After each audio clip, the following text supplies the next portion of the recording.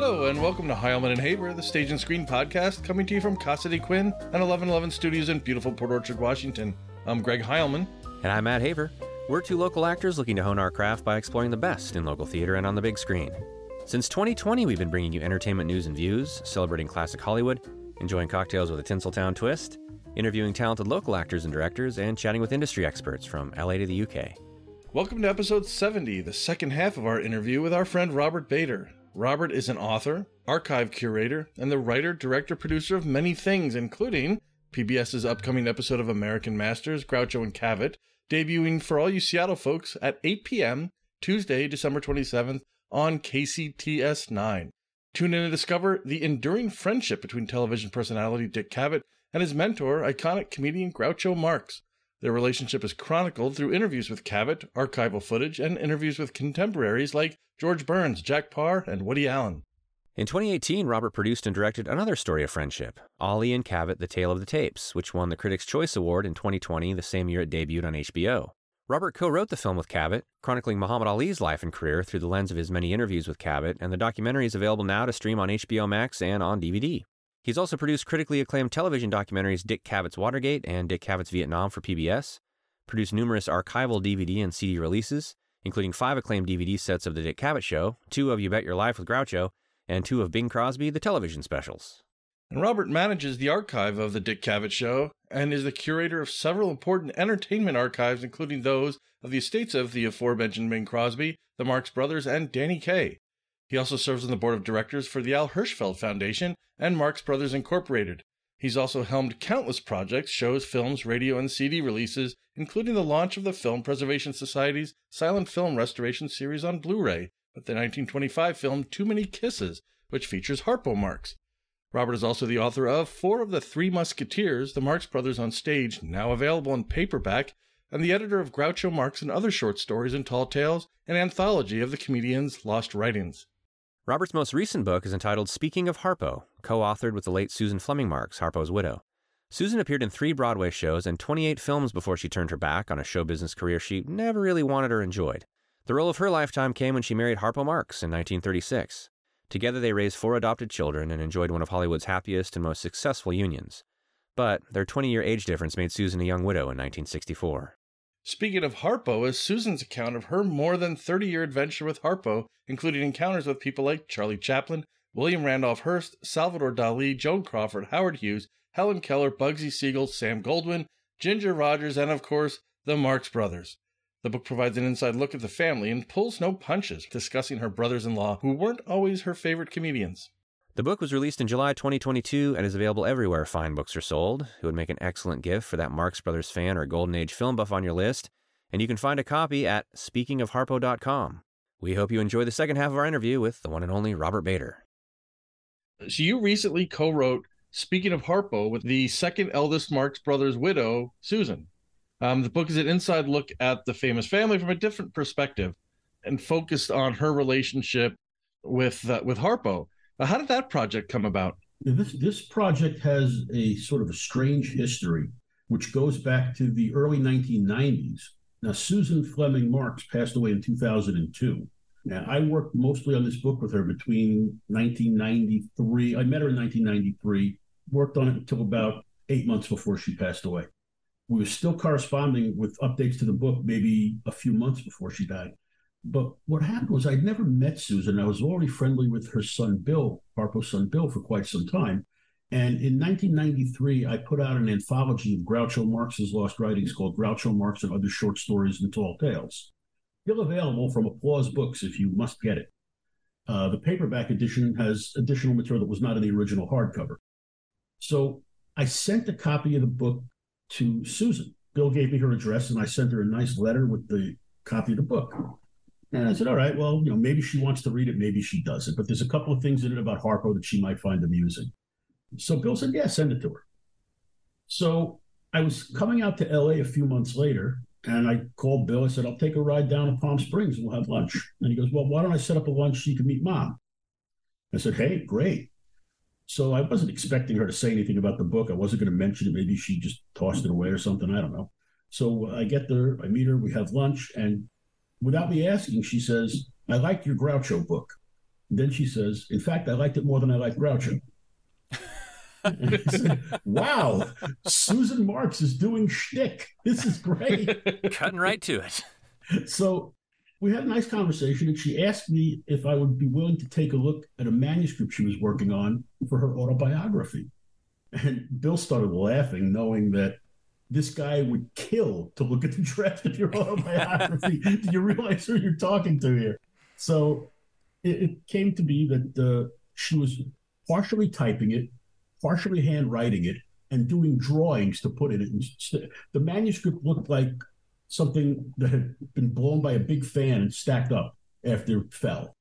Bill and I took it to a copy place in Rancho Mirage and made me a copy of it. And I took it home and read it, read on the plane, read it. And I got to say, it was not great. Her perspective is terrific, except she didn't really want to talk much about the Marx Brothers or too much about Harpo. She was writing a book about coping with being a young widow and her work in school system and as a world traveler. Didn't want to talk much about her early show business career. And the book was long. I mean, it was really long. And I got to tell you, I was honest with her, but I said, Bill, how do I tell her what I think? He goes, you tell her exactly what you think. That's why she asked you to look at it. So I took another trip out, and I had my notes that I had written about what I do to suggest a better book. And I told her I thought it didn't focus enough on the things that would make people want to read her story. And it had too much stuff that no one's going to be able to get through. And I was waiting for her to yell at me or something. And then she just looked at me and goes, well, what do you plan to do about it? Oh, okay. So she wants me to write it with her. So we set up a time where I would do an outline and I would come with questions and a tape recorder. And I actually spent, I think, about 9 or 10 days staying in her house. Every day we would do some interviews.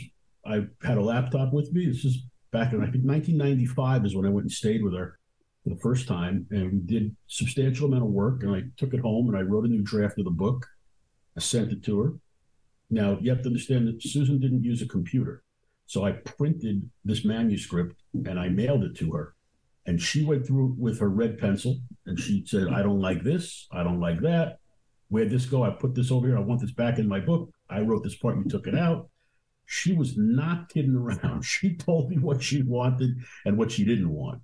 And it was a negotiating process for a few years. I got her to talk about her old movie career, and she didn't want that in the book. I said, but Susan, it's really interesting. People are going to want this. And she broke down a little bit and let me do it. And I tell this in the afterword of the book, so I don't want to spoil the whole thing, but to convince her to talk about the movies, I had an old friend who used to work for the American Film Institute, who's passed away. His name was Bob Burchard. He wrote some books you might know. He wrote a book about Cecil B. DeMille. He's a nice guy. And Bob managed to borrow some 16-millimeter prints of some of Susan's films.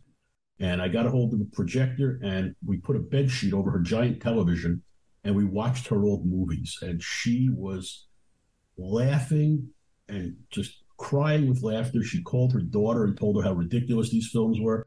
And it opened her up, and she started talking about things she remembered on the set. It was a lot of fun. It was one of the greatest experiences of my life, and I mean that in every possible way. She was delightful. She really trusted me.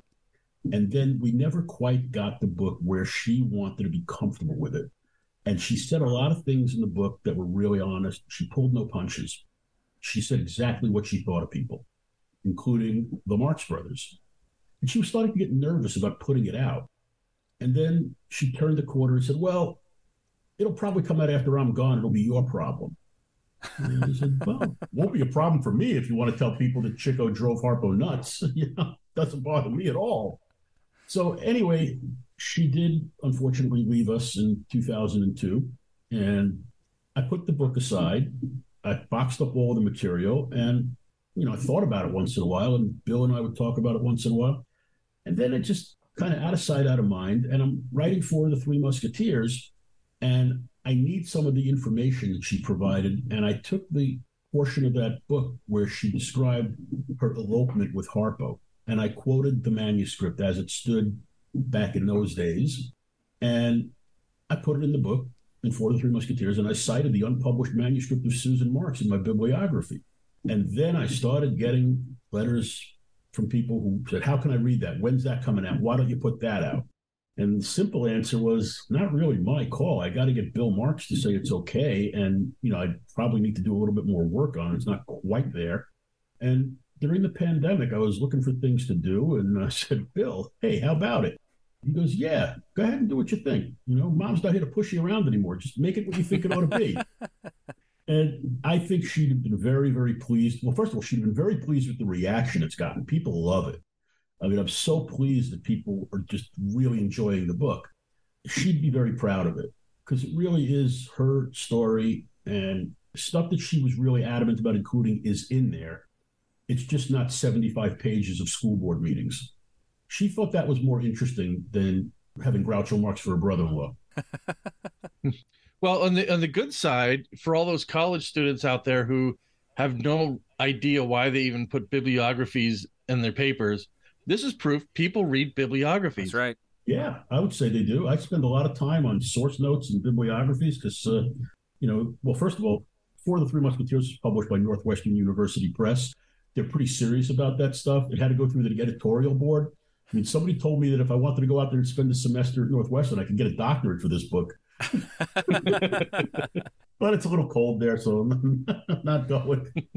Did it almost seem like her version of it, was it almost therapy for her? You mentioned she seemed to focus on a lot of the things around being a recent widow. Did it seem like it was just therapy and she was just writing these things down? What she ended up telling me, and I didn't know this when I first started with her, she began writing the manuscript as part of a writing course she was taking in some adult education program. And she was in the course with Groucho's third wife, Eden. And they both were writing autobiographies as part of this course.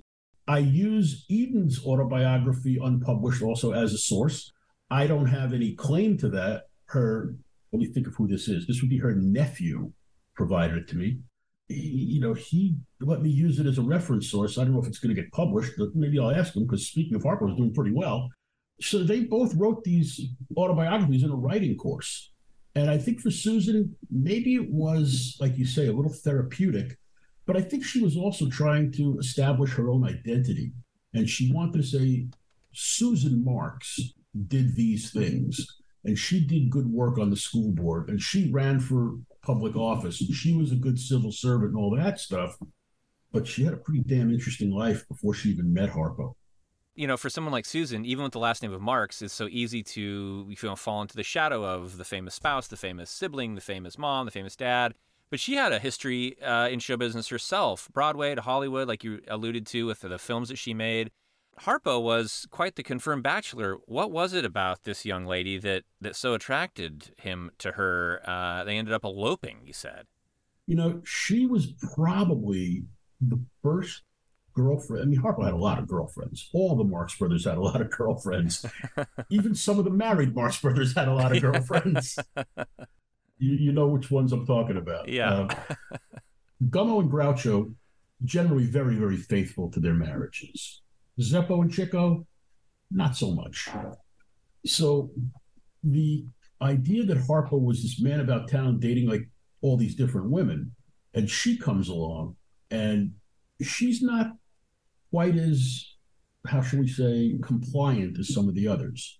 And he's taken with her, and she's funny, and she's smart.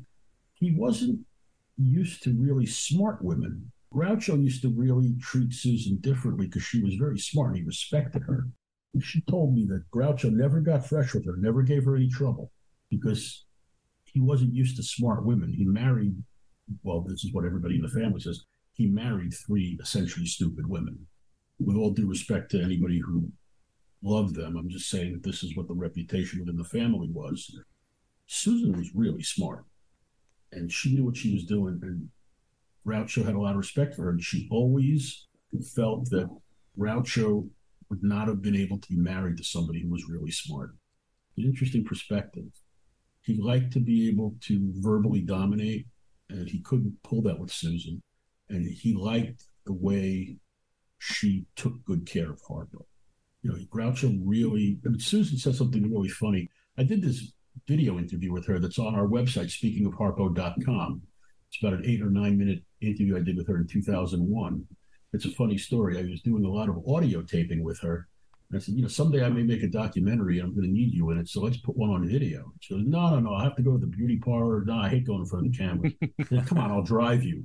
So I ended up getting her to do this twice. She did it in 1998. She did it in 2001. The 1998 interview, she didn't want to tell me anything. So it's kind of a frustrating video to watch because she's evading all of my questions. But in 2001, she kind of loosened up and she was really, really funny and good. And one of the things she says was, Groucho liked what I was doing for Harpo, whatever the hell he thought that was. So you should suggest, put the link up to that website, speakingofharpo.com. You can see that really charming interview with her. We will. Great. She's just a hoot. Well, just like we asked you about maybe an inside baseball perspective on Groucho from your conversations with Dick Cavett, when you were working with Susan or putting this together, did you learn anything about the Marx family from her perspective that you may not have known before, or even something? Because I know you document in the book about some of the experience, the interactions with other celebrities and other A-listers and things like that. Anything along any of those lines that you may not have known before, or just surprised you? It's funny you ask that question because I know so much about the family and the dynamic that I take for granted because I've known it for so long, but I know it because of her. When I started talking to Susan in the early 90s, I was overwhelmed by how much inside stuff she was sharing with me, telling me things about Harpo and Chico's relationship in the 40s and 50s, where they would do a nightclub booking and Chico would screw everything up and Harpo would have, heart troubles because of it. These things I never imagined, and they're in the book, and in some cases, they're kind of heartbreaking and frustrating, but she told me this stuff. And I also got to know Groucho's daughter, Miriam, pretty well, and I was very close with Chico's daughter, Maxine. And you get stories that you piece together from different perspectives. And there's a very tough story in Susan's book about when Maxine came to her in tears about something awful that her father had done. I had heard this story from Maxine with a slightly different twist, making it a little bit less horrific. But Susan gave me the straight story. Now, that's in the book, so I'm going to leave that as a cliffhanger. You guys probably know what I'm talking about. You're smiling because you know what I'm talking about. But it's very, very difficult when I first hear these stories to say, these are the Marx Brothers. I love these guys, but they're human beings. And they occasionally did lousy stuff. And they occasionally hurt the people that loved them. I'm in the middle, well, not in the middle, I'm just about finished writing a pretty in-depth biography of Zeppo. And I've been interviewing people close to him. I interviewed his sons, his last girlfriend. She's still around because, let's face it, Zeppo liked him 47 years younger. There's stories that make you shake your head about this guy. And we love the Marx Brothers, and then you get to the point where, do I want to know everything about them? And I do. And I think it's told well. It's going to make people look at them a little differently. I don't think you're going to watch Duck Soup and laugh less, so I think it's okay. But I really have learned way more than I ever thought possible about these guys, in large part from knowing Susan, Maxine, Miriam. To a very small degree, I knew Arthur, but he wasn't a big fan of my work. So I'll just tell you, when I told Arthur I was putting together the anthology of Groucho's writings, his reaction was, "That's a terrible idea. My father was a terrible writer."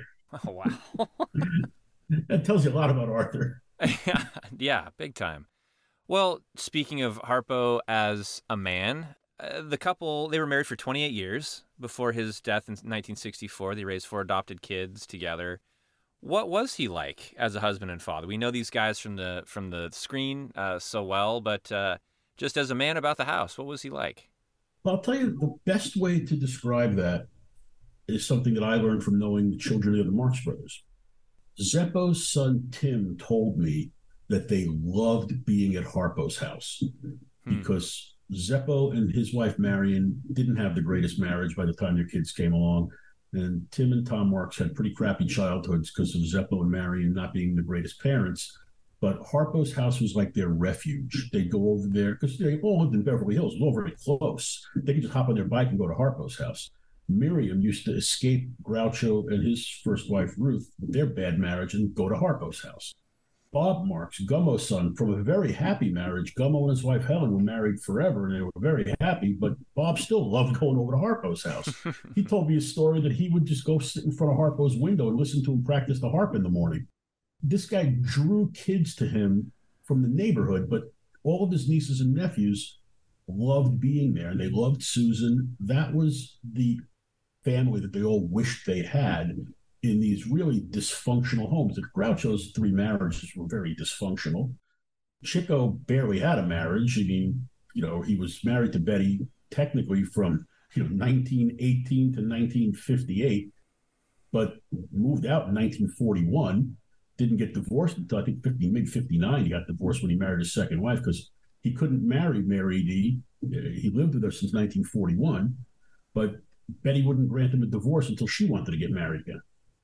So their kids came from horrifically dysfunctional households, except they all loved going to Harpo's house because he was just the angel of the family. Everybody loved Harpo. Everybody wanted to be around him, around his kids, around Susan. That tells you a lot. Yeah. So that book is kind of a counterpoint almost to Harpo's own autobiography, Harpo Speaks. Should we look at Speaking of Harpo as complementary to the other book so that, if you read the two together, you kind of get a full picture? Well, complimentary for sure, but I'll tell you one thing about it that nobody's asked, but I'd like to tell them this. Harpo lived another 3 years after Harpo Speaks came out, and you don't know anything that happened to him in those last 3 years, and there's some really important stuff. I mean, major things in his life occurred between 62 and 64. And, the book was published in the spring of 61, but he's, doesn't really cover much after 1959 anyway. So the last, 4 full years of Harpo's life are not even described in Harpo Speaks. Plus, you get Susan's perspective on how Harpo Speaks came to be, the process of writing Harpo Speaks, and the parts of his life that he didn't even discuss in Harpo Speaks. Then there's the stories that have her perspective, where his perspective may not be entirely accurate. Susan writes in the book, paraphrases because I don't remember the exact wording, but Harpo Speaks is a wonderful book, but you don't want to set your clock by it. He's really tough on dates and places. He messes that stuff up a lot. I mean, even as a Marx Brothers fan, if you read For the Three Musketeers, I occasionally have to point out how Harpo's timeline is completely askew because the one thing the Marx Brothers did later in life was they all lied about their age. And it was partially vanity, but it was also partially to get a better insurance rate when they signed at MGM, which is why you never see Zeppo's age altered, because he didn't have to. So the Marx Brothers shaved 5 years off their lives in 1935 when they signed at MGM to get better insurance, or so they claimed. But when Harpo tells the story of allegedly wetting his pants when he debuts as one of the Four Nightingales, he says he's 12 years old. He was 19. Can see why he edited that, perhaps. That's exactly right. If I was telling the story of wetting my pants on stage, I wouldn't want to be 19. I'd want to be 8. Not even 12. Yeah. Right. So there's all sorts of stuff like that in the book where the timeline is completely crazy and it makes no sense. So Susan was not exactly perfect in her timeline either, but she had me. And I'm completely nuts about that stuff. A great example is we were talking about one of their various trips from California to the East to do some television. And we stopped off in Bucks County and I went antique shopping with B. Kaufman. And I said, hang on a minute. This couldn't possibly be the trip where you came to the East Coast to be on the Ed Sullivan Show for Harpo Speaks, because B. Kaufman had been dead for 20 years. Jeez. And then she said, well, you just put it wherever it belongs in the book, but this is what happened. So that's kind of the way we rolled. She would tell me a great story and I'd say, okay, that can't be 1961, more like 1941. That's where you're getting the big bucks, Robert. Yeah. So no, that was fun though. It was a lot of fun to work with her because she had a great sense of humor about it. I have these tapes of her that were just laughing. I went back and listened to a couple of the tapes a few years ago because this fellow named Josh Frank was doing a graphic novel of the Salvador Dali Marx Brothers screenplay treatment called Giraffes on Horseback Salad. And he wanted to know if Susan ever told me anything about the Dali visit to Harpo's house. And he did go there. And she did tell me about it.